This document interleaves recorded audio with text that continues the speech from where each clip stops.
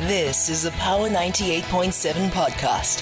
Now we're talking. Subscribe to Power 98.7 podcasts in iTunes or wherever you get your podcasts. There's more on power987.co.za. Power Breakfast with TT. Weekdays 6 to 9 a.m. on Power 98.7. I feel good. I knew that I would not. I feel good. I knew that I would not. So good, so good. I got you. I feel nice. Never ever let a cloudy day get to you, especially on a Wednesday. And then she opens her mouth looking gobsmacked. Does Nompumelelo Ngubeni. What is going on? You look rattled today. Do we have a situation? No, I thought we had a situation, but we're all good. All good. All right, time for you to bring the sunshine on a Wednesday. Good Feel good morning. feature. Very good morning. TT, today we are going all the way to Mokopane. Mm-hmm.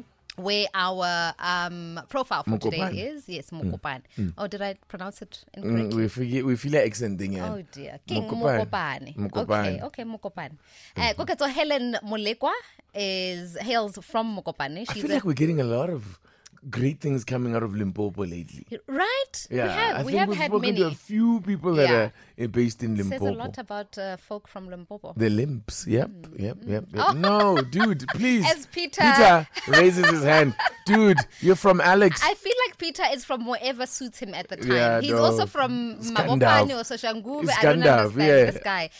So Helen Molekwa is a 29-year-old TT, and she was born with a condition called arthrogryposis multiplex congenita.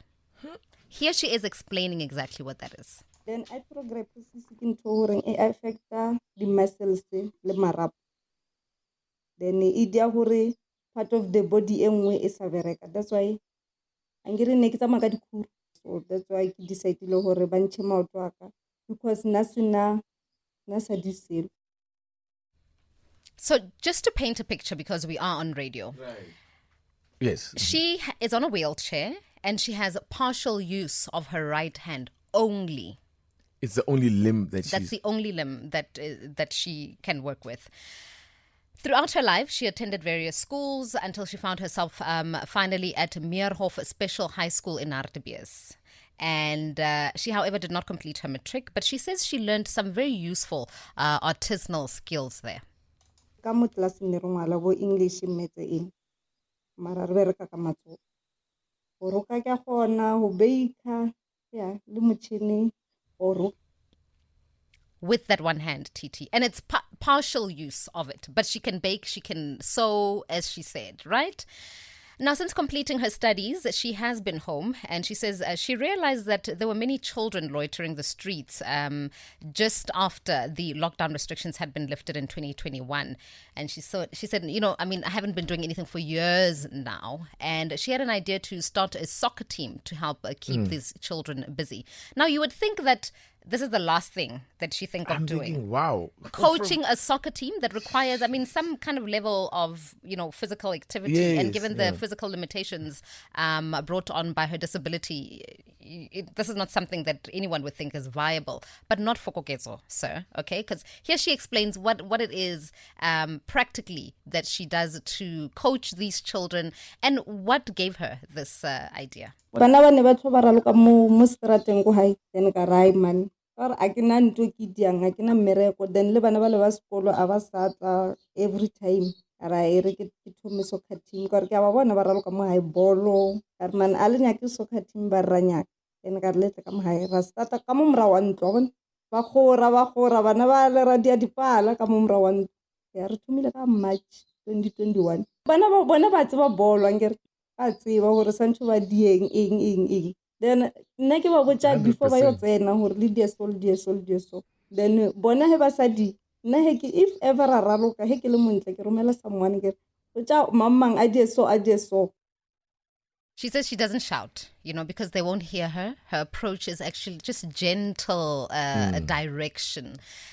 Titi, so much more that she said, but local businessmen in Mokopane have assisted her to get kits for the children. Right. And she has now since gone on to assist with tutoring. So she's tutoring a whole lot of kids after school. They come to her for English and maths and as well as coaching. She says that her dream is to see the team play in provincial tournaments and, for at least one of the boys that she coaches to make it to the national team. This is absolutely incredible. Today's story has me feeling you all look kinds emotional. of ways. Are you teary Titi? First of all, what is this condition called?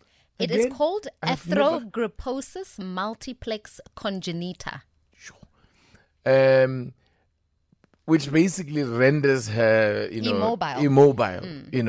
Use of one limb goes from doing all this handiwork that she does, it's a partial use of one hand, and then it just goes to show you this thing disability can be a misnomer as well. It is not an indication of your ability at all. It cannot stop you from doing anything. This is wonderful.